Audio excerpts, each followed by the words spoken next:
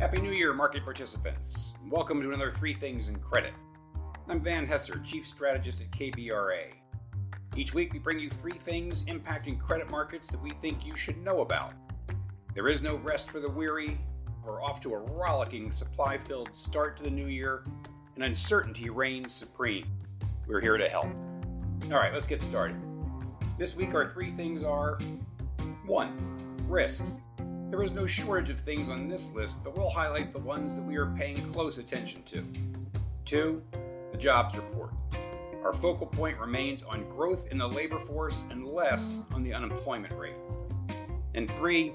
Supply chains are broken and driving the inflation narrative, right?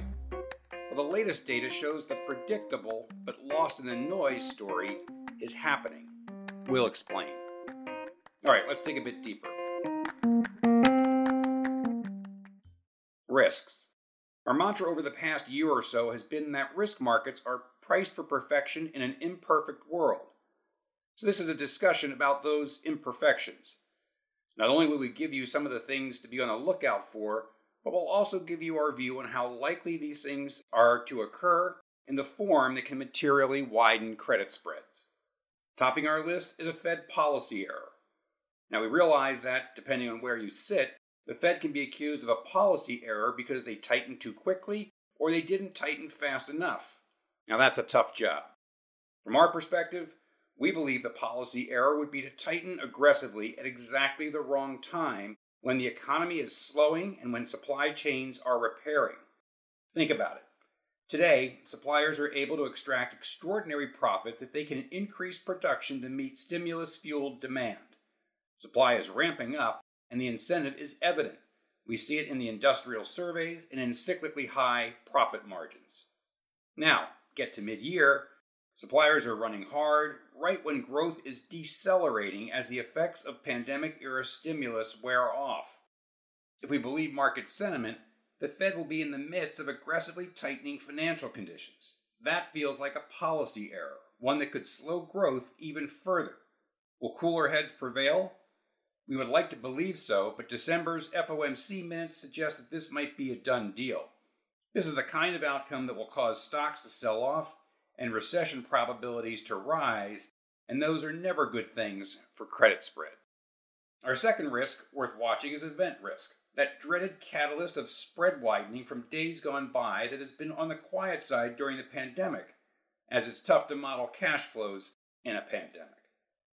But as we learn to live with COVID, that uncertainty reduces, allowing the rest of the necessary ingredients, abundant, cheap debt, frothy equity markets, and favorable economic growth prospects to shine through. With both public and private markets desperate for yieldier paper, the leveraged recap sun, moon, and stars are aligning. Time to dust off those LBO models. As long as COVID stays under control, remember, the Delta variant put the LBO market into a bit of a chill this past summer. Creditor-damaging LBOs are going to be part of our discussion in 2022. Our third risk keeping us up at night is all things China. We've talked often about various things going on with China, be it Taiwan, Evergrande, or the effects of its zero COVID and common prosperity programs. But safe to say that the latter, the country's reassertion of its core values, is a headwind to global growth.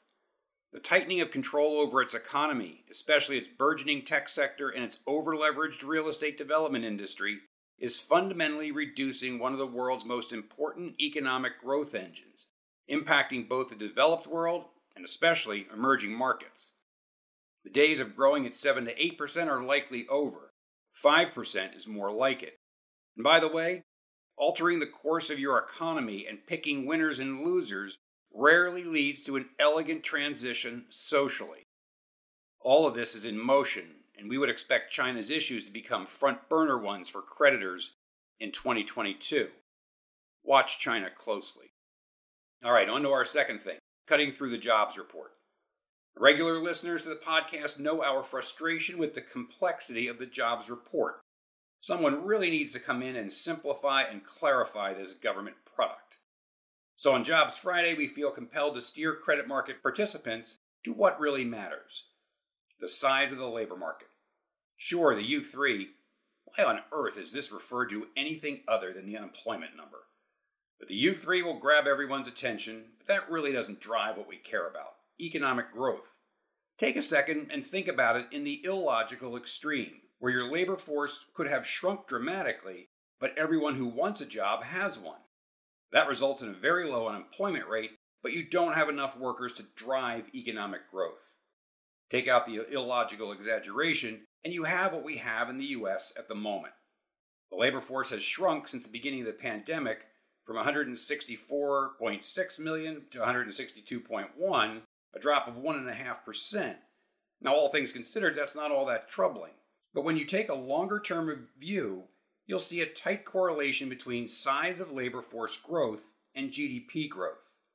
That is why we have been most concerned with the labor participation rate, which is flatlining meaningfully below where we were pre-pandemic and is well below where we were pre-GFC.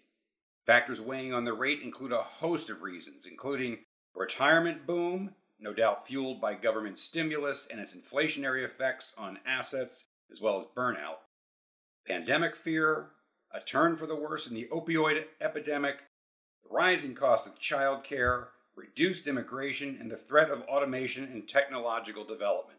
It's quite a list. Improvement in the labor market, ironically, might even be an increase in the unemployment number if that increase was driven by an increase in the denominator, the civilian labor force.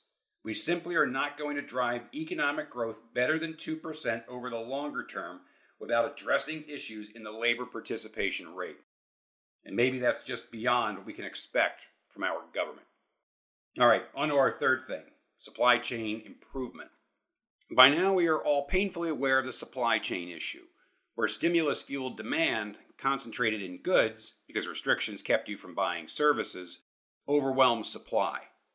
And the supply side struggled, partly due to COVID-related friction that inhibited the ability of manufacturers and material suppliers to ship, and partly due to those same entities that had cut capacity due to uncertainty at the beginning of the pandemic.